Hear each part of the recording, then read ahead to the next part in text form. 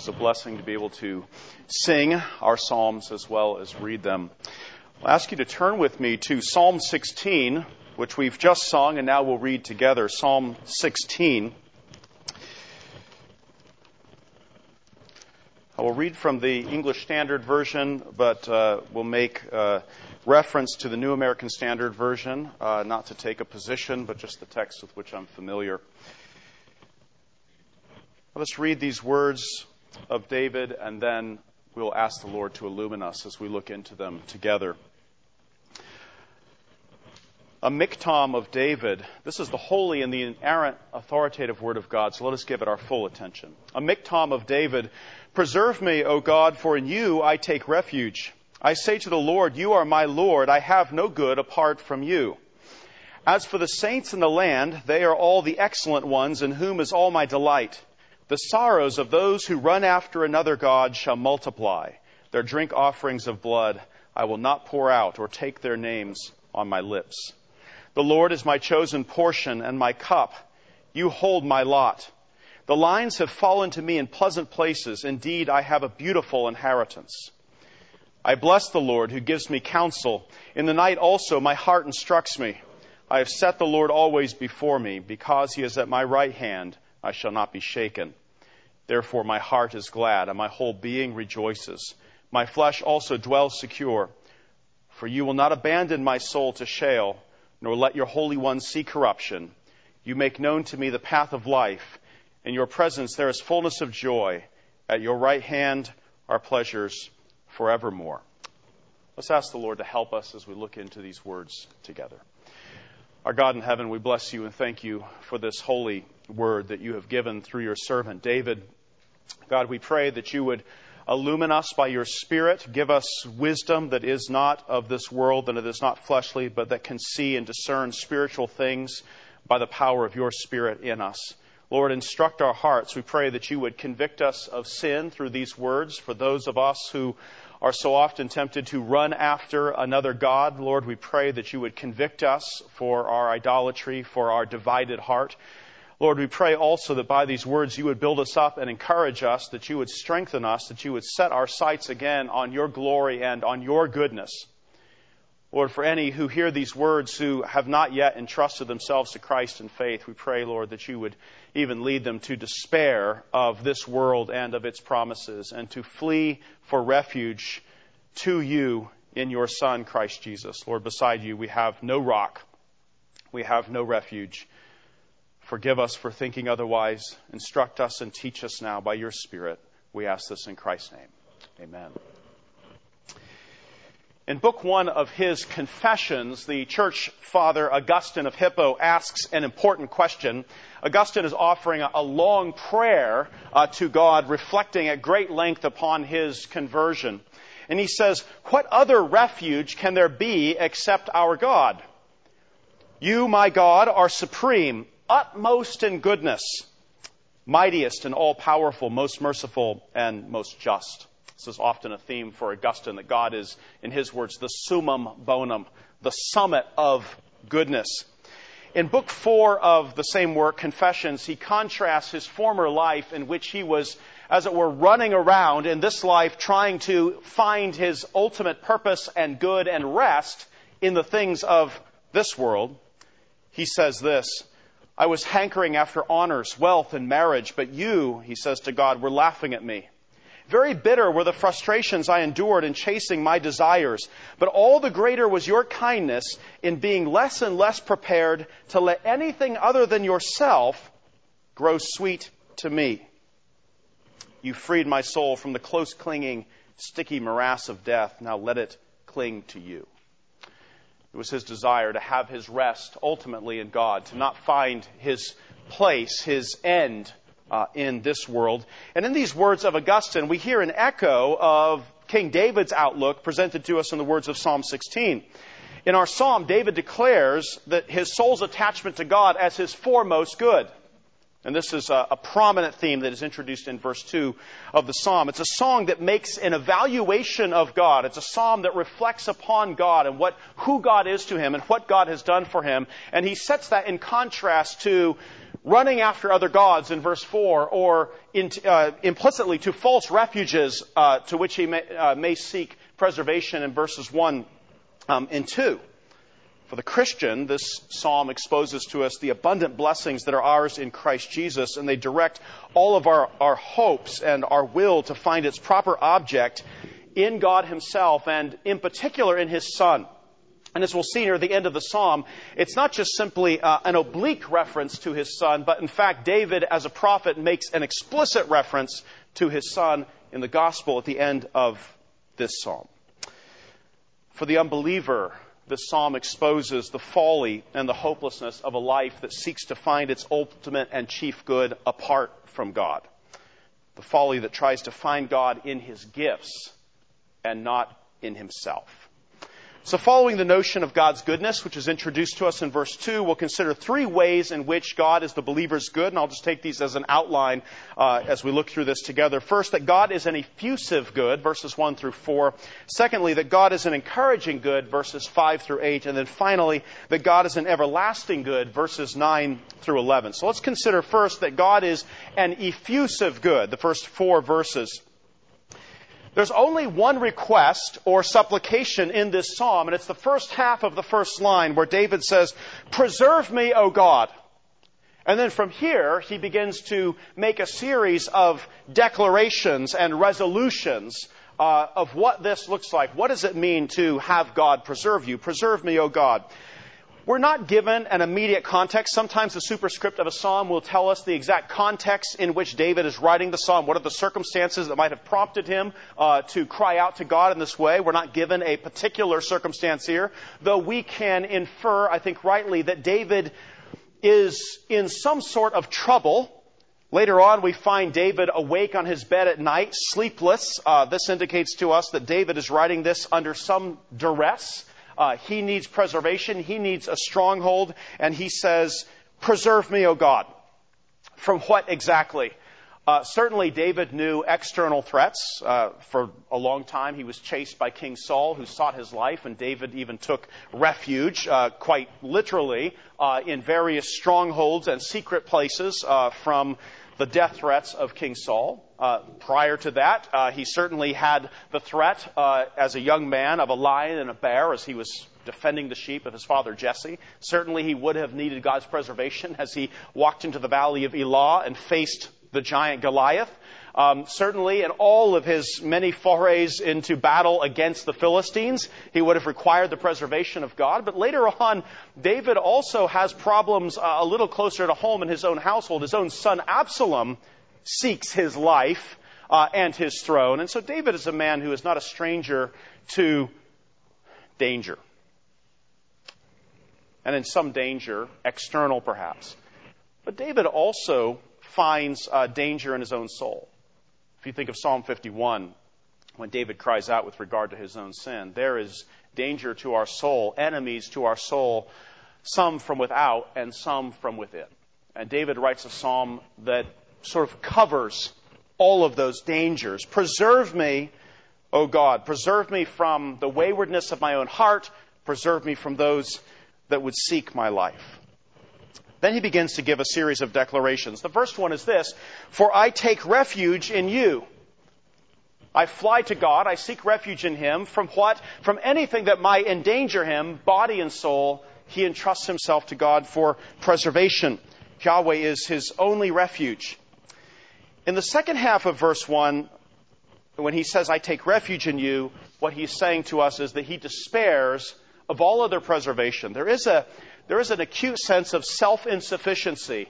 David does not look to his own resources, to his own self, or to alliances with other humans, or to alliances with false gods. David despairs of all but Yahweh. In verse 2, David confesses the singleness of his heart in God. He is not mastered by numerous objects of desire. He does not chase after, that's the language of verse 4, or idolize lesser goods that don't ultimately satisfy the human soul. He says this: "I said to the Lord, you are my Lord." Let's take that first half of the verse together. This might sound somewhat redundant. I said to the Lord, you are my Lord. In the English, that might say, you might say something like, I said to my brother, you are my brother, or I said to my friend, you are my friend, and there's a sort of redundancy. But in the Hebrew, and you can see this in the way that the script is in your English translation, it's actually two different names that he's using. The first is the covenantal name, that unique name for which God is jealous. It's the name I am, Yahweh. The I am that I am. This is God's special covenantal name that he will not share with another. And it's a name that denotes God's self-sufficiency. This is a man who needs preservation. This is a man who needs a stronghold. He needs to be upheld by a power that is greater than himself. And he flies to the one whose name is I am, the one who is his own sufficiency. There's that connotation here as well. I said to the I am, I said to the one who is perfect sufficiency itself, you are my Adonai. That's the second Lord. If you see this in your English, the first one will be all caps. The second one will only capitalize the first letter. He's using two different names. I said to Yahweh, you are my Adonai. This is the language of mastery or lordship. I said to the I am, you dominate me, is effectively what he's saying. We get our word domination, dominus, from the same word Lord or Adonai. Kurios, it's sometimes in the Greek. I said to Yahweh, you master me. And I think he's saying something about his heart here. He's telling us who commands the allegiance and the desire of his heart. That he is not commanded or dominated by lesser things. It's not the creature that commands his highest allegiance. It's Yahweh himself that commands his highest allegiance. There's something about this that is a blessed kind of domination. You can think of this with anything that might, raise your interest or draw your attention or desire. The more you desire it, the more it dominates your heart and your thoughts. Your mind is filled and your will is inclined toward that good that dominates you. And the better it is, the more dominating, the more lordly it is. And he says to Yahweh, you dominate my heart. You master my heart. Everything is thought of through God. From him, through him, and to him are all things. From him we receive life, breath, and all things. And as David says in the second half of this verse, besides you, I have no good, or I have no good apart from you. There's some question, and let's take up this consideration, the second half of verse 2. I have no good apart from you, or besides you I have no good. There is a question of whether David means to say that God is his exclusive good, or whether God is an effusive good from which all the lesser goods derive. And I think it's that second sense of an effusive good. So that we could, potentially it could be taken comparatively. Compared to God, all other goods are comparatively nothing, as it were, a drop in the bucket before the boundless ocean of goodness that is God. So he could be speaking comparatively. Beside you, I have no good. But David does have goods that are not God. Life, breath, and all things we've already mentioned. Some of the other deliverances that God gives to him. Deliverance from the lion and from the bear and from the giant and from a king gone mad and from a son that seeks to usurp him. Other goods that he has as well, besides simply deliverances. Abigail is a good. Jonathan and the friendship that he has is a good. God has filled his life with good things, rescue from danger, but also the benedictions of a godly wife and a good friend who is to him as his own soul, he says in another place. David's life is full of good things that come to him from the Lord. So how can he then say, I have no good apart from you, or beside you I have no good? David, have you taken inventory? Maybe I should ask you this. Have you taken inventory? Have you taken inventory? Have you counted your blessings? Have you enumerated the near innumerable goods that God has given to you? So what is David saying? I have no good apart from you. Another way to take this psalm is to say, none of the goods in my life would I have if you did not give them to me. In other words, God is the fountain of all goodness. God is the original. God is the good by which and from which any other good descends to us. And so when David looks at the goods of his life, and certainly there are many psalms where David recounts the many particular created goodnesses of the Lord. As he looks through all these goods, he is not, as it were, blinded by those goods so as to not see the giver of good, the good himself, the one who is himself his good. Not a qualified good, not a particular good, not a created good, the good. Beside you I have no good, an effusive good. Stephen Charnock, a great 17th century Presbyterian minister, said, God only is originally good, good of himself. That is to say, not a created good, not a good that is made. That's a benefactor who makes good. He's not a made good. He's a good maker. He's the giver of good. Charnock says, all created goodness is a rivulet from this fountain.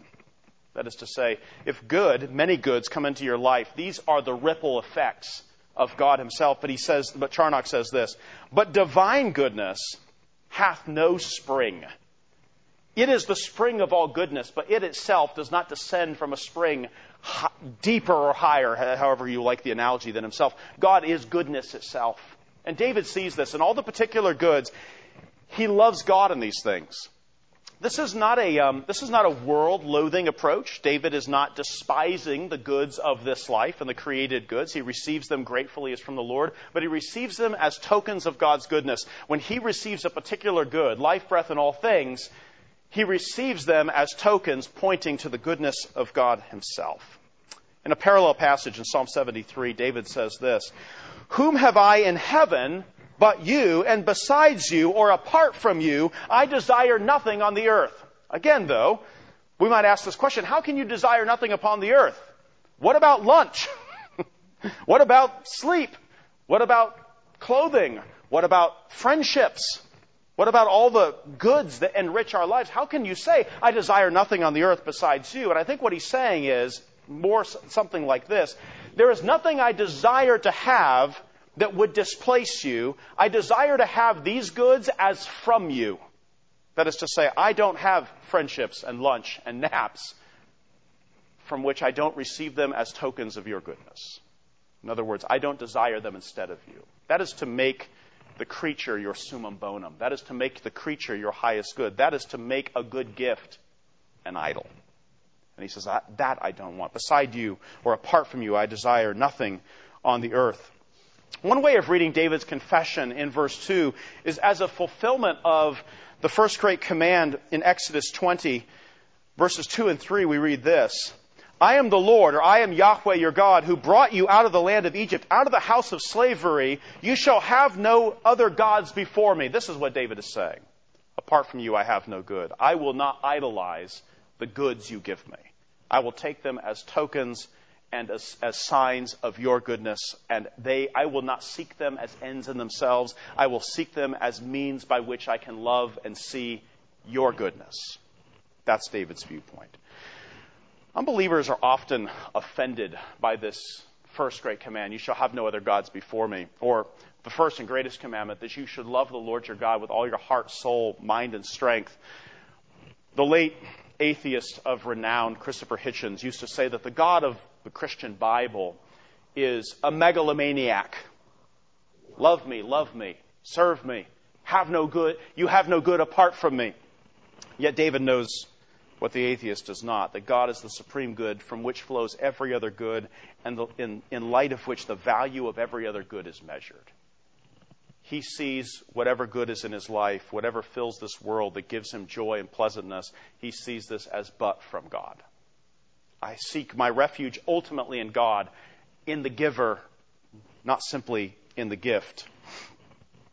The satisfaction in Yahweh as his Lord also translates into his relationships with his fellow man. Verse 3, as for the saints or the holy ones who are in the earth, he says, they are the majestic ones in whom is all my delight. And so there's this strange movement. He says, beside you I have no good. And then he immediately turns to a group of people and he says, in them is all my delight. And I think what we're finding here is that David loves those who love the Lord. And this goodness of God in this effusive sense sort of runs through David to God's people. That the love of God for his people is a love of God's people for God's people.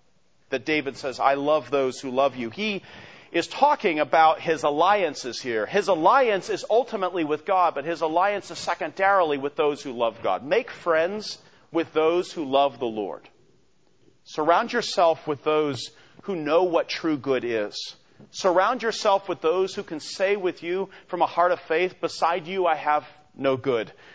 Make your closest friendships and your alliances with those who love the Lord. Again, as for the holy ones in the earth, they're the majestic ones, David says, in whom is all my delight. Psalm 1 says something similar to this. Perhaps these are words familiar to you. How blessed is the man who does not walk in the counsel of the wicked, nor stand in the path of sinners, nor sit in the seat of scoffers. His delight is in the law of the Lord. He meditates in his law day and night. David is saying, when it comes to my friendships and when it comes to my alliances, they are not with the scoffers and with the wicked and with the sinners, but they are with those that love the Lord. A similar text to this one is also Psalm 102. Psalm 102. David says something that has certain parallels to our psalm. There he says this, verse 6, my eyes shall be on the faithful of the land, that they may dwell with me. What he's saying is, those that I bring near, they are the ones that love the Lord. He who walks in a blameless way is the one who will minister to me. This is the parallel of verse 3 in our psalm. As for the saints who are in the earth, they are the majestic ones in whom is all my delight. There is a second group that David considers also here. As he considers God as an effusive good, he, as it were, shares God's goodness with those who love God's goodness. But there are others with whom he will not forge an alliance. Verse 4, he says, the sorrows of those who have run, the ESV says run after, the NASB says who have bartered. The idea is traded away so as to pursue another. Those who have bartered or run after another god will be multiplied. So there are those who do not love the Lord. Broad is the way that leads to destruction, and many there be that find it. And they would love your company. They would love your company.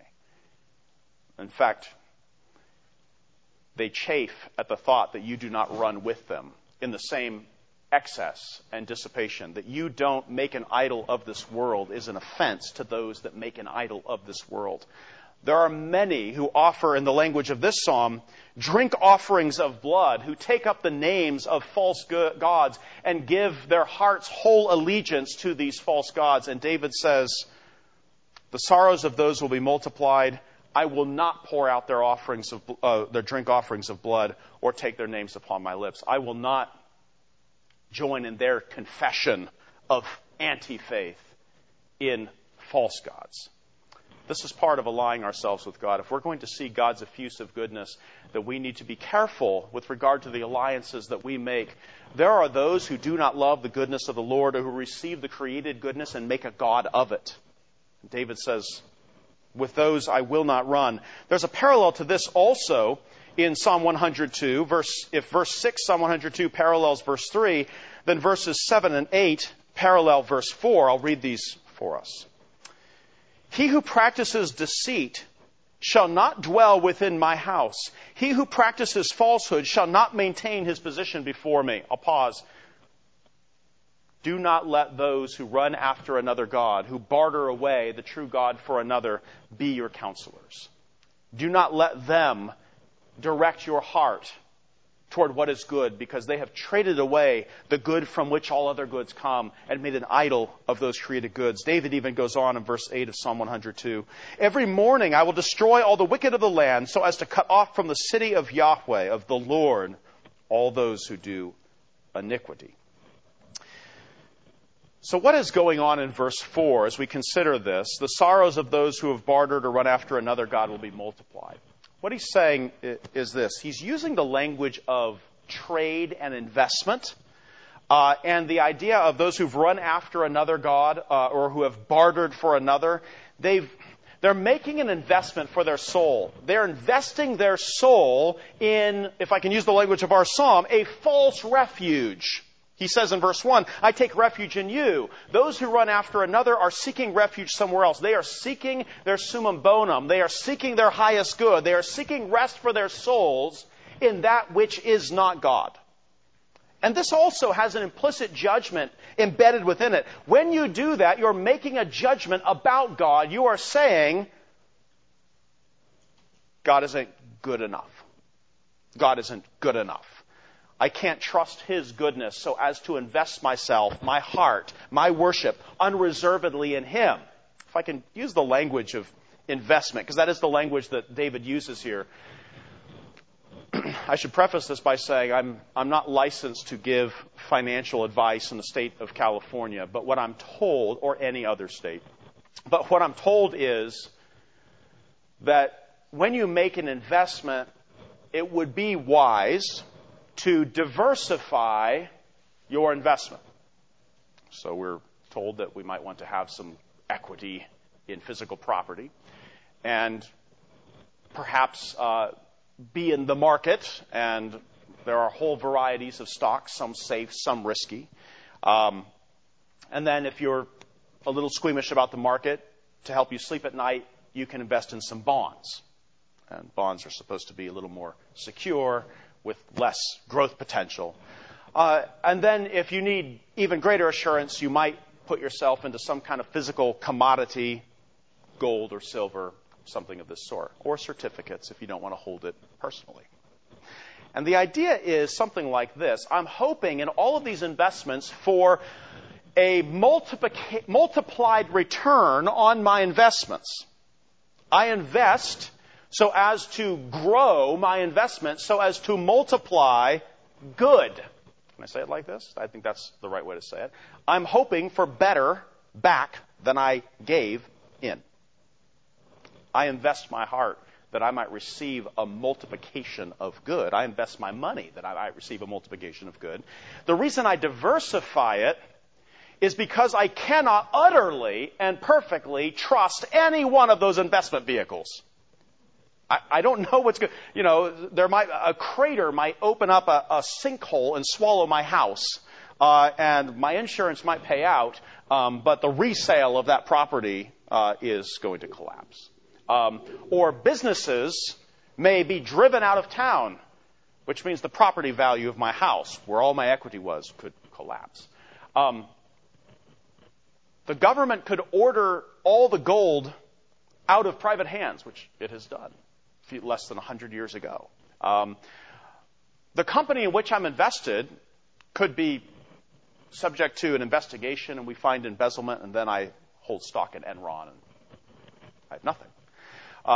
There are also, Proverbs says that money sprouts wings and flies away. That's what it says. And so in order to keep it from flying away, I invest it in various vehicles. But here's what I'm really hoping. I'm hoping that on balance, more of them give me multiplied good than loss, so that in the end I have a net gain. I think that's why I'm investing. I'm investing with a strategy for a net gain, and I'm not perfectly trusting any one of the things in which I'm investing, hoping that collectively I'll receive a gain. Now, while I may not be licensed to give financial advice, you can make what you want of that advice. I can say this with absolute certainty, and I don't need the state to license me.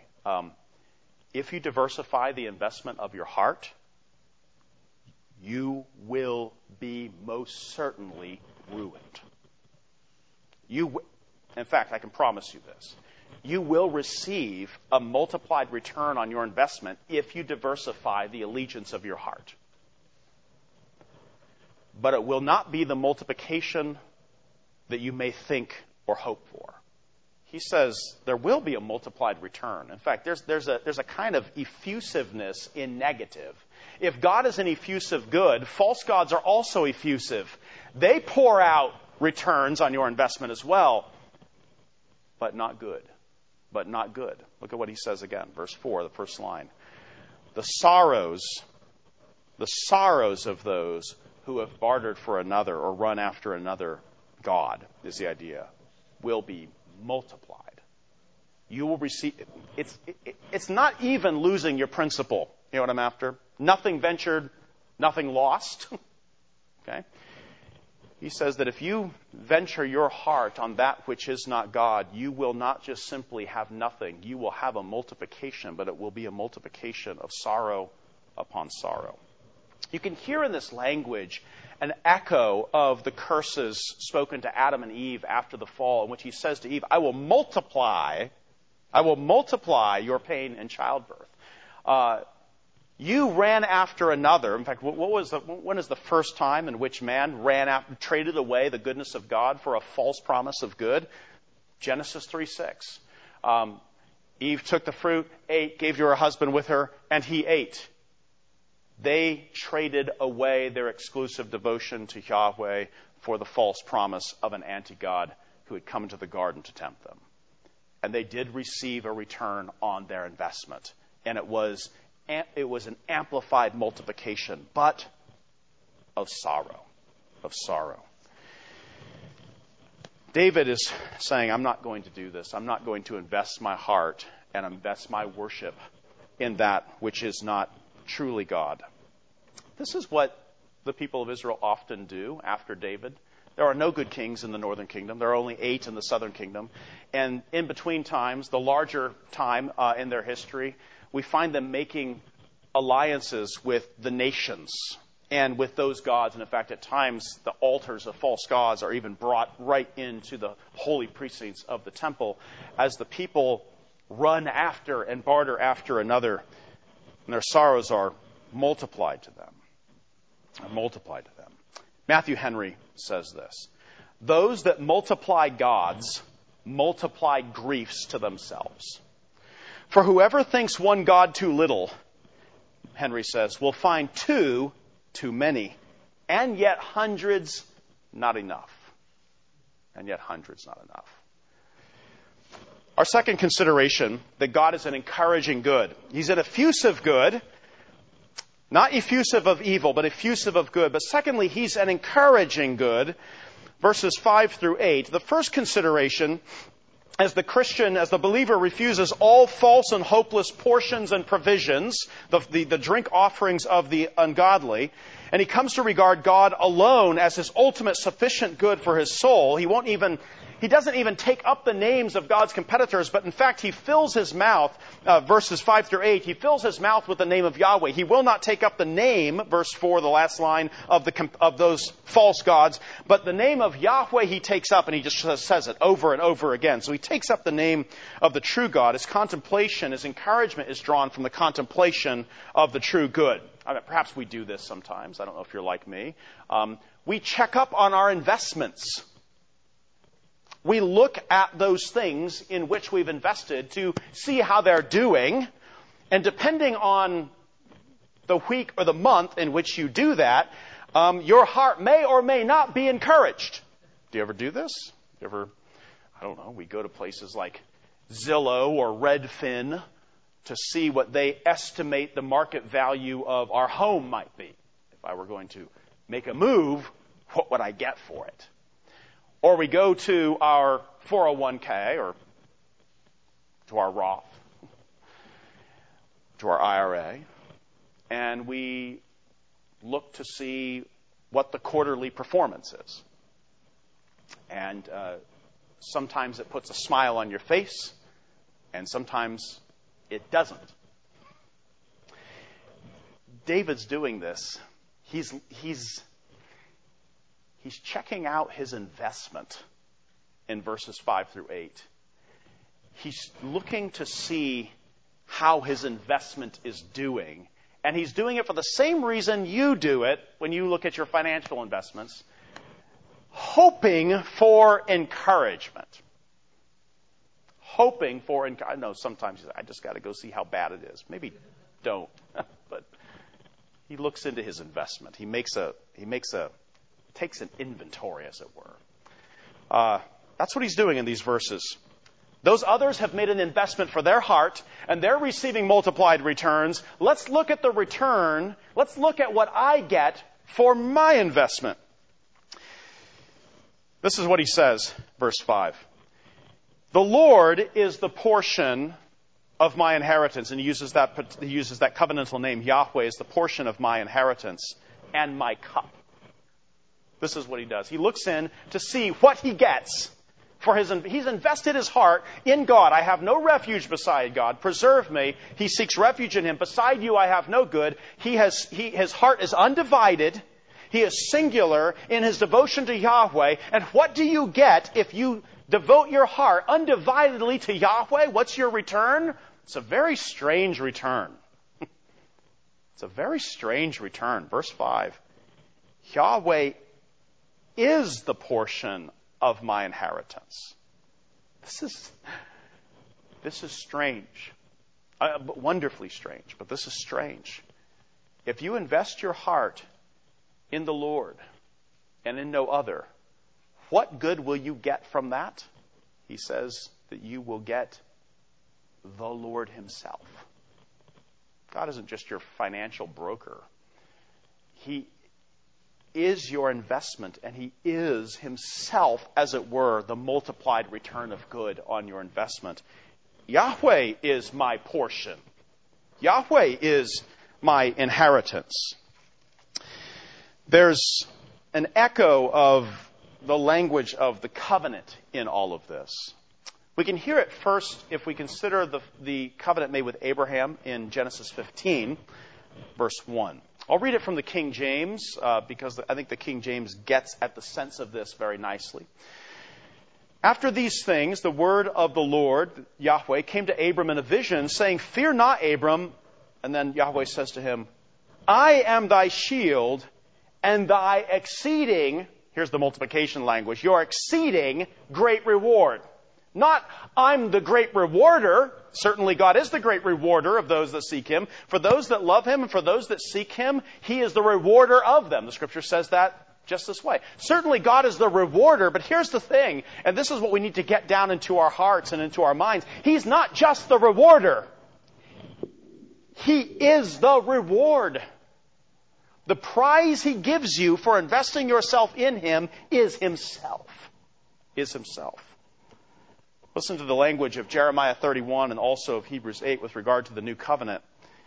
I will be their God, and they shall be my people. If you are his people and not the people of another running after false gods, then what do you get for that? You get God as your God.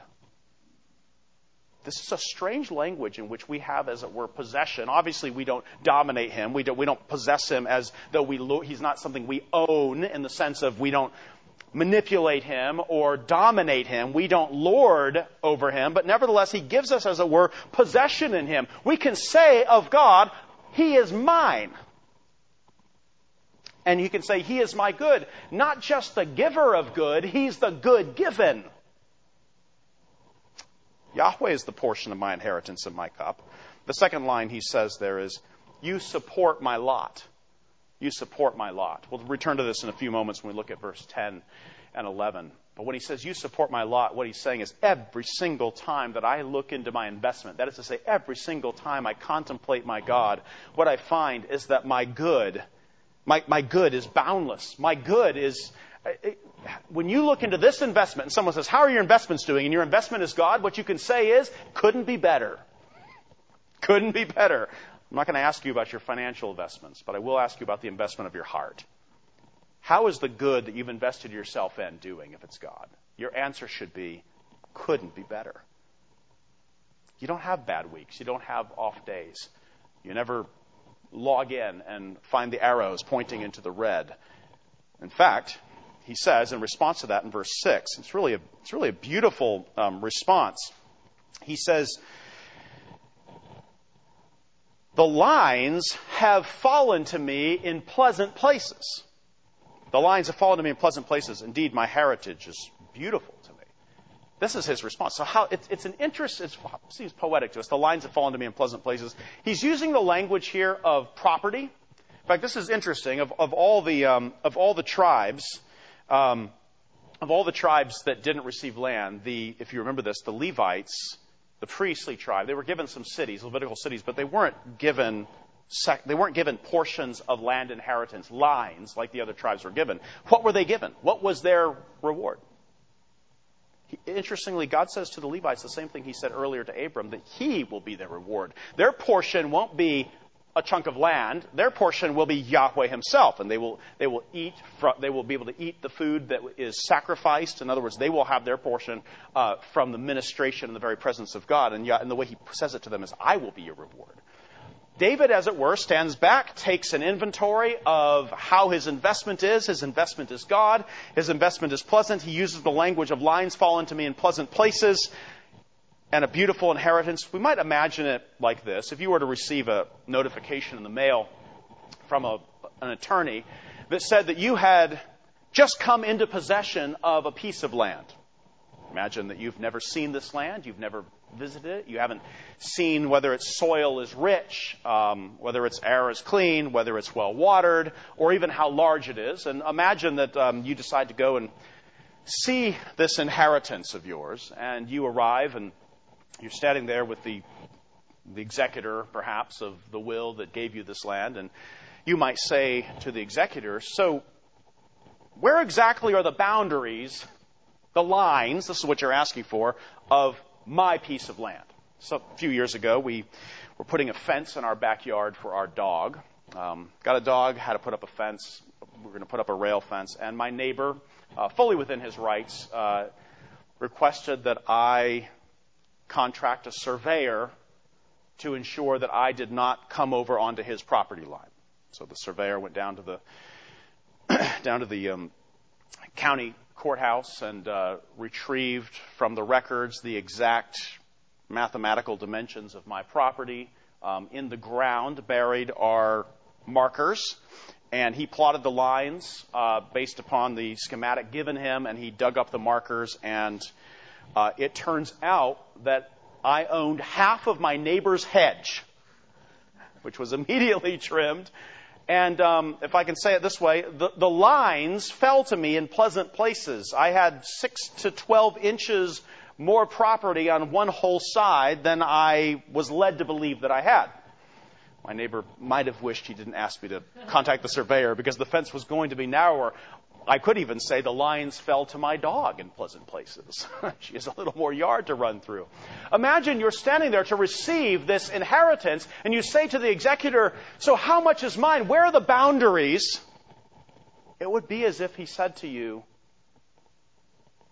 what are you talking about? What boundaries? What boundaries? This is what David's getting after. When he says the lines have fallen to me in pleasant places, what he's saying is that God is not, when God gives himself to you, he doesn't give you a stingy little stipend so you can hobble through eternity as a pensioner. That's not what he gives to you. He gives you unbounded good. Do you get a multiplied return? Yes, but an incalculable one. An incalculable one. You get a good return, and it's a boundless good return. David takes it. This is, by the way, probably not good advice to wake up every single day and look at your investments. That I would say, unless it's this investment. And in this investment, gaze long, gaze hard, and count the blessing that it is to have this beautiful inheritance. Now we turn to David's trouble, still considering the encouragement. He's looking into his investment, and he's taking encouragement from this investment. His heart is ravished by the thought of this good.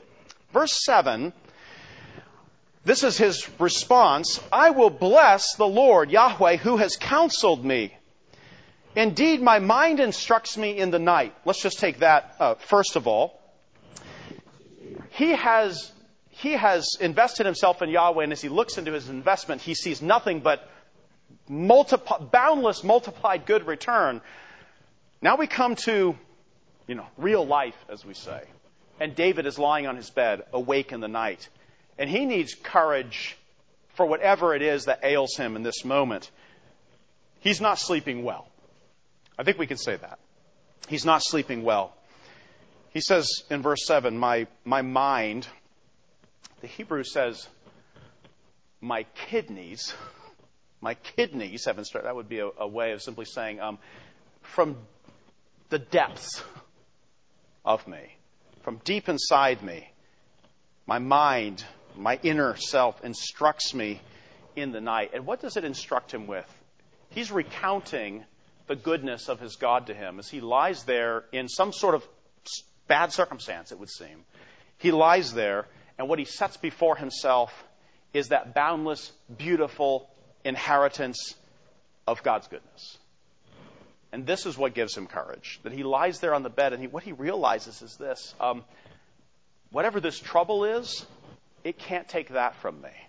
Whatever this trouble is, it cannot deprive me of that which is my ultimate and highest good. God's goodness isn't just effusive, it's encouraging. It's encouraging in weal, but it's also encouraging in woe. It's encouraging in health, but it's also meant to be encouraging in sickness. Health or sickness, weal or woe, fortune or misfortune, don't change this. Don't change it. If you want your heart to be fixed in the middle of trouble, fix it on God. And David does this, and he's very purposeful about this. He says, verse 8, I have set Yahweh continually before me. This is a discipline of the heart that we must learn. We must be constantly, as it were, opening the books and looking into our investments. We must be constantly encouraging ourselves by looking at this. Again, he doesn't say that I've confined Yahweh. He says I've set Yahweh before me. Not the way that an idolater, as it were, sets an idol before him. But what he's saying is my heart and my attention, my thoughts and my will are ordered toward the contemplation of and the desire of Yahweh.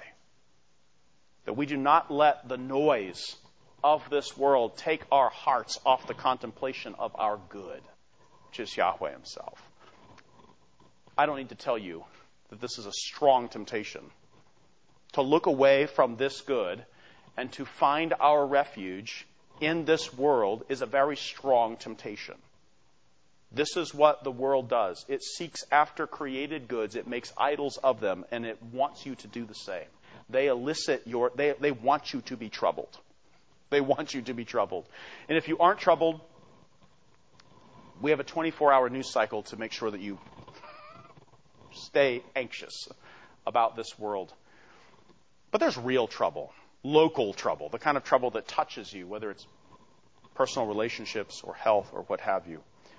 David says, I've set Yahweh continually before me. It's not that once in a while I think about God. The discipline of his heart is that he daily, and we should even say nightly, contemplates his God. If I might make just a side argument for this, get to know your God well. Get to know your God well. Contemplate his names, which reveal his character to us. Contemplate his attributes. Contemplate his works. Contemplate his promises. Know him well. We cannot comprehend him. He's infinite and we are not. But we can know him as he's made himself known to us. He says, first, Yahweh has counseled me, 7a. And then in verse 8, I have set Yahweh continually before me. Yahweh gives me counsel, and I keep that counsel front and center. Verse 8, here's the encouragement he draws. Because he is at my right hand, I will not be shaken. This is an interesting statement to make. David is not necessarily saying, I know Saul won't kill me, or I know Absalom will not overthrow me. He's saying, I think what he's saying is, however it goes with me in this life can't actually shake me. What's the worst this life can do to me? Kill me. But that doesn't shake me because my investment isn't this world and these things and this present passing scene in which I'm living out before the Lord. This isn't my home and this is not my investment. David is already giving us an indication that his citizenship and his allegiance is to the one who cannot be shaken. The place where God dwells, where the streams make glad the city of God because God dwells there and his heart is fixed on God and that cannot be taken from him. He's at my right hand. Why does he say right hand? Most of us are right hand dominant. That's our strength. And what he's saying is, at my right hand is God. In other words, in all of my strength and all of my doings, the source of all of that is God himself. I know that I will not be deprived of that good. Finally, God is an everlasting good. Our third consideration. God is an everlasting good. Verses 9 through 11. Therefore my heart is glad. He's still awake on the bed, I think. He's still in the middle of the night. But he says, my heart is glad and my glory rejoices. My flesh will dwell securely. These final words of the psalm are some of the most well-known in all of the Psalter. David considers his hope now, not just for this present life. He's lying on the bed, and God is before him, continually, at his right hand, here and now. And now our consideration kind of goes for the long term. So how will it be tomorrow and the day after that and the day after that and all the others? How will it be going forward? Is God only good for this life?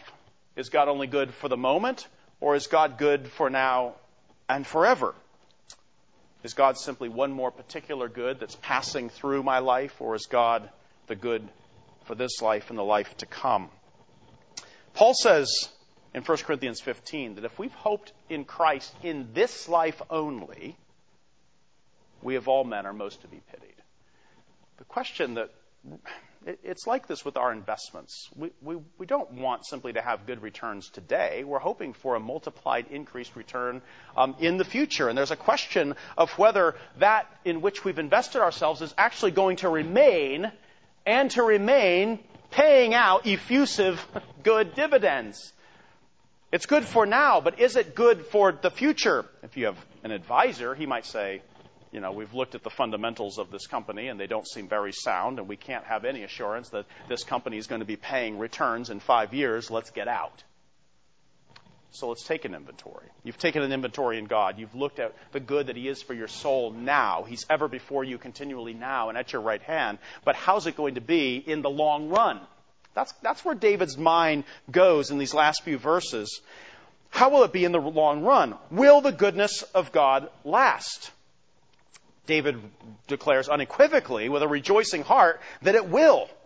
The benefit of our salvation and the benefit of God's goodness is not measured by a day. It's measured by eternity. It's measured by eternity. That might seem like a strange thing as he's lying awake on his bed at night, perhaps even fearful that his own life may be snuffed out by an adversary. And this is actually an interesting question that needs to be raised. What is it that, in a certain sense, cuts us off from the enjoyment of our investments? Yes, the investment could collapse, but even if the investment didn't collapse, you're going to collapse. You can lay up and invest wisely and live conservatively so that you can enjoy your golden years. And on the day you submit your resignation papers, your retirement papers, and file those, you could die in a car accident on the way home and never draw down one bit on that investment that you've made. Death, of all things, death, takes us away from the enjoyment of our good. Multiplied returns until you die.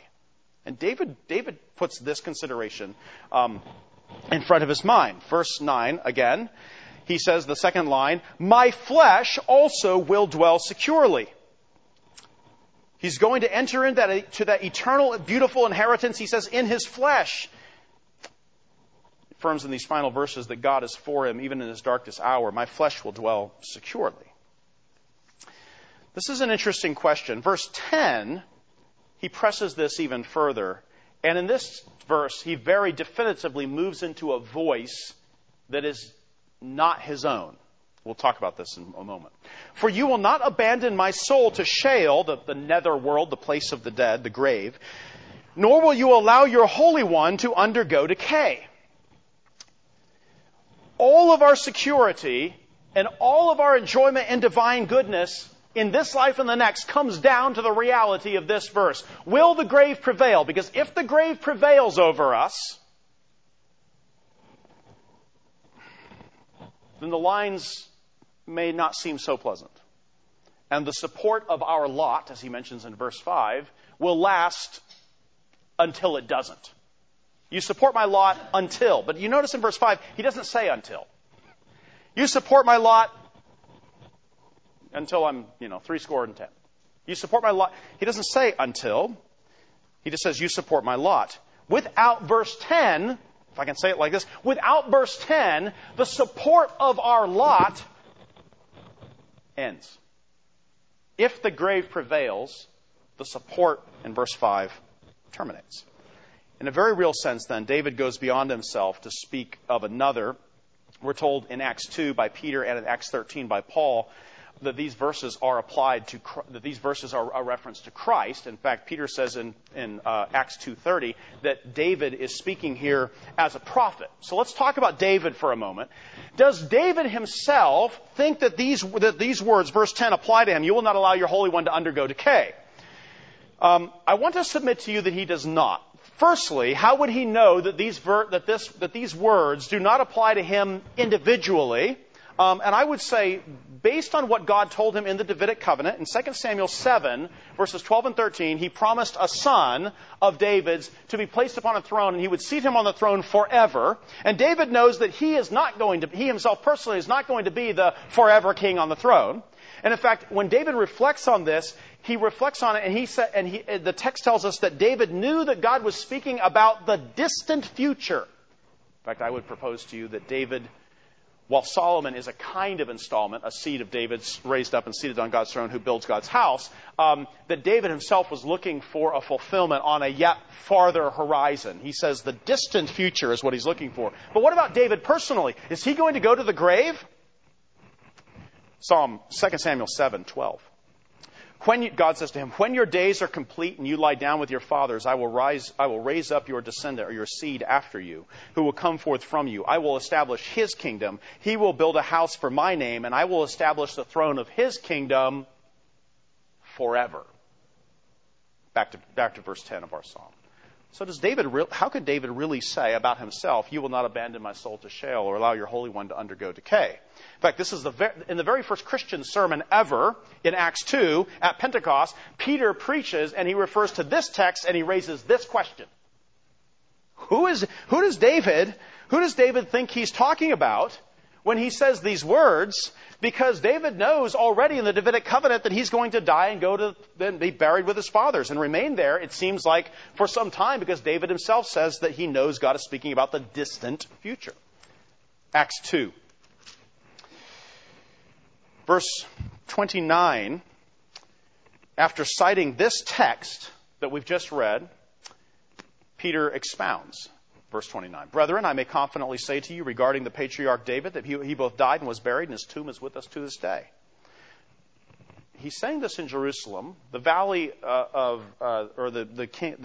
tomb of the kings is in the Kidron Valley.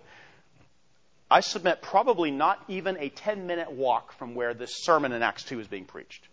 And you have a lot of Jews from the diaspora that are in Jerusalem for Pentecost, to celebrate Pentecost, and very possibly, as people do when they go to a tourist destination, which Jerusalem would have been for them, most certainly many of these, in their touring around of Jerusalem just in the previous days, probably would have passed right by David's tomb, and the tour guide would have said, that's where King David's buried. And then they hear this sermon. And he says, brethren, I can say to you that his tomb is with us to this day. And you've got all these Jewish visitors in Jerusalem saying, yeah, I just saw it. In other words, but he just read this text. You will not allow your Holy One to undergo decay. Verse 30, Peter says this. And so because he was a prophet, that's what he's saying about David, and knew that God had sworn to him with an oath to seat one of his seed or his descendants on the throne. In other words, this is what Peter's telling us. David was actually thinking about 2 Samuel 7 when he wrote Psalm 16, and he was thinking about the promise of a seed that would be seated upon his throne and a kingdom that would be forever. And that David was actually, when he wrote these words, though he's speaking in the first person pronouns, he's talking about his own son in faith and confidence based upon the Davidic promise. He says, verse 31, Peter tells us, Acts 2, he, that is David, looked ahead and spoke of the resurrection of the Christ. Here's the thing about this. Does David know that he is speaking about the resurrection of the Messiah when he writes verse 10 of Psalm 16? And Peter says in the first Christian sermon, yes, he does. He doesn't say, oh, we can apply this to Jesus. He says, David, as a prophet, looked ahead specifically to the resurrection. He looked ahead and spoke of the resurrection of Christ, that he was neither abandoned to Hades, nor did his flesh undergo decay. And then Peter goes, this Jesus God raised up again, to which we're all witnesses. The thing prophesied by David is here. It's the resurrection of Christ from the dead. Paul preaches the same text in Acts 13 and says this, verse 34. As for the fact that he raised him from the dead, no longer to return to decay, he has spoken in this way. I will give you the holy and sure blessings of David. That's Isaiah 55:1. And then he refers to our text, and he says in another psalm, he doesn't say Psalm 16, he says another psalm, which is the one we've read, you will not allow your Holy One to undergo decay. And now Paul expounds. For David, after he had served the purpose of God in his own generation, fell asleep and was laid among his fathers and underwent decay. So how can David say, you will not allow your Holy One to undergo decay? But he, Paul says, whom God raised, did not undergo decay. That is Christ. Now the question, back to Psalm 16. How is David receiving consolation from this? David, awake on his bed at night, setting the Lord ever before him, recounting the blessing of his investment in God, which is God himself. How does he get... Because David's going to die. David knows he's going to die, and he knows he's going to lie with his fathers, and that his son is going to be in the distant future. How does David draw any personal enjoyment or consolation or encouragement from this? I mean, David's still going to die. David is still going to undergo decay, as Paul says he did. So, is this just, well, hey, at least one of my offspring will make good, and that's good enough for me? People do this sometimes. They may not have, I think of my own ancestors who came to this country from Bohemia, and they came here trying to just gain a little ownership and property, which was impossible for them in their homeland. And they came here and eked out a living working on other people's farms until the Oklahoma land rush of 1879, which they were finally able to stake a claim and have private property. And the generations that came here right before that died before the land rush. You know what I mean? They came here so that they and their offspring might have a possession, land, and yet the ones who came for that died. But perhaps they received some joy knowing that at least we've got things set up for a better future than we were looking at in Eastern Europe. Is that what David's after here? You know, things are going to be good for one of my offspring, and that's enough for me. I think David, I want to submit that's not David's consolation. David's consolation is for himself, and he's deriving personal consolation from the contemplation of what's going to happen with his son, his distant son, the Messiah, who's going to be raised up from the dead and not undergo decay, like David and all the intervening descendants of David until that son will do. How is it David is personally encouraged? And by asking this question, what I'm really asking is for each of us. How are we each personally to be encouraged by this? Why should I contemplate the resurrection of Christ daily? I submit to you that this is actually how God supports our lot. He supports our lot. He maintains our inheritance by overcoming the thing that ordinarily takes away you from your inheritance. Death. Death. Here's the thing about this inheritance. If you're going to have an everlasting, boundless good, you're going to have to live. You're going to have to be there to enjoy it. And we have this thing, not an inconsiderable thing, called death. And death takes us away. Death removes us. This is what it does. Death is ominous to us because death removes us from those things that we love and that we enjoy. It removes us from friends, from fellowship, from the material joys of this life. It cuts us off from the enjoyment of the returns on our investments. If we're going to really have a boundless good, a heritage in which our lot is supported, the one who supports our lot needs to overcome for us the thing that takes us away. This is what God does. He gives himself to you, but he also gives you the life by which you may enjoy that inheritance. It's not for a life. It's for a life and for life to come. You will not allow your Holy One to undergo decay. Verse 11, he says this. You will make known to me the path of life. What is the path? This is the thing. I want to have a return investment, and I want to be there to enjoy it.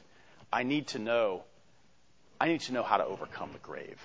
I need to know how to overcome death. And ultimately, I need to know how to... I want to speak not just of the material, but even of that second death. I need to know how to be rescued from an eternal separation from the enjoyment of this good. This is what hell is. Hell is the deprivation of this good. Hell is the loss of this good. Hell is the multiplied emptiness and hollowness and despair of investing yourself in that which is not God. How do I overcome that? Verse 11, you will make me to know the path of life. 2 Timothy 1:10 says that God's saving grace has been revealed by the appearing of our Savior Jesus Christ. And this is what he says, who abolished death and brought life and immortality to light through the gospel. This is what David is talking about in verse 11. You will make known to me the path of life. And what is the path of life? In David's mind, this is the path of life. The resurrection of the Messiah. I want to submit to you that David's hope is actually nothing other than the gospel of Jesus Christ itself. And I'm not saying that because I'm extrapolating an oblique connection to Jesus. I'm saying that because Peter says that's exactly what David was thinking about when he wrote these words. What was David's confidence? David's confidence was the resurrection of Christ from the dead. As a prophet, this is what he looked for. This is what he anticipated. This should be your own. This should be your own. We have no good apart from God. But he's done more than that. He doesn't just give himself to us. He gives us life by which we can enjoy him. Look at what he says in verse 11, the second line. In your presence is fullness of joy. In verse 8, he says, I have set Yahweh continually before me. But in verse 11, he's going to be set before Yahweh. In this life, we hope in faith, but in that life we don't. There will be no faith in heaven, just sight. There will be no hope in heaven, just boundless reality. Does this make sense? Love will endure. Love will remain. But faith and hope will not. Faith and hope are in verse 8. I have set the Lord ever before me. He contemplates the Lord and his promises. But in verse 11, faith and hope are left behind when he stands before the very presence of God and enjoys God in that seeing as he, knowing as he is known. Seeing not through a mirror or a glass darkly, but gazing upon the glory of God. Verse 11, last line. In your right hand are pleasures forever. Not for a while. Forever.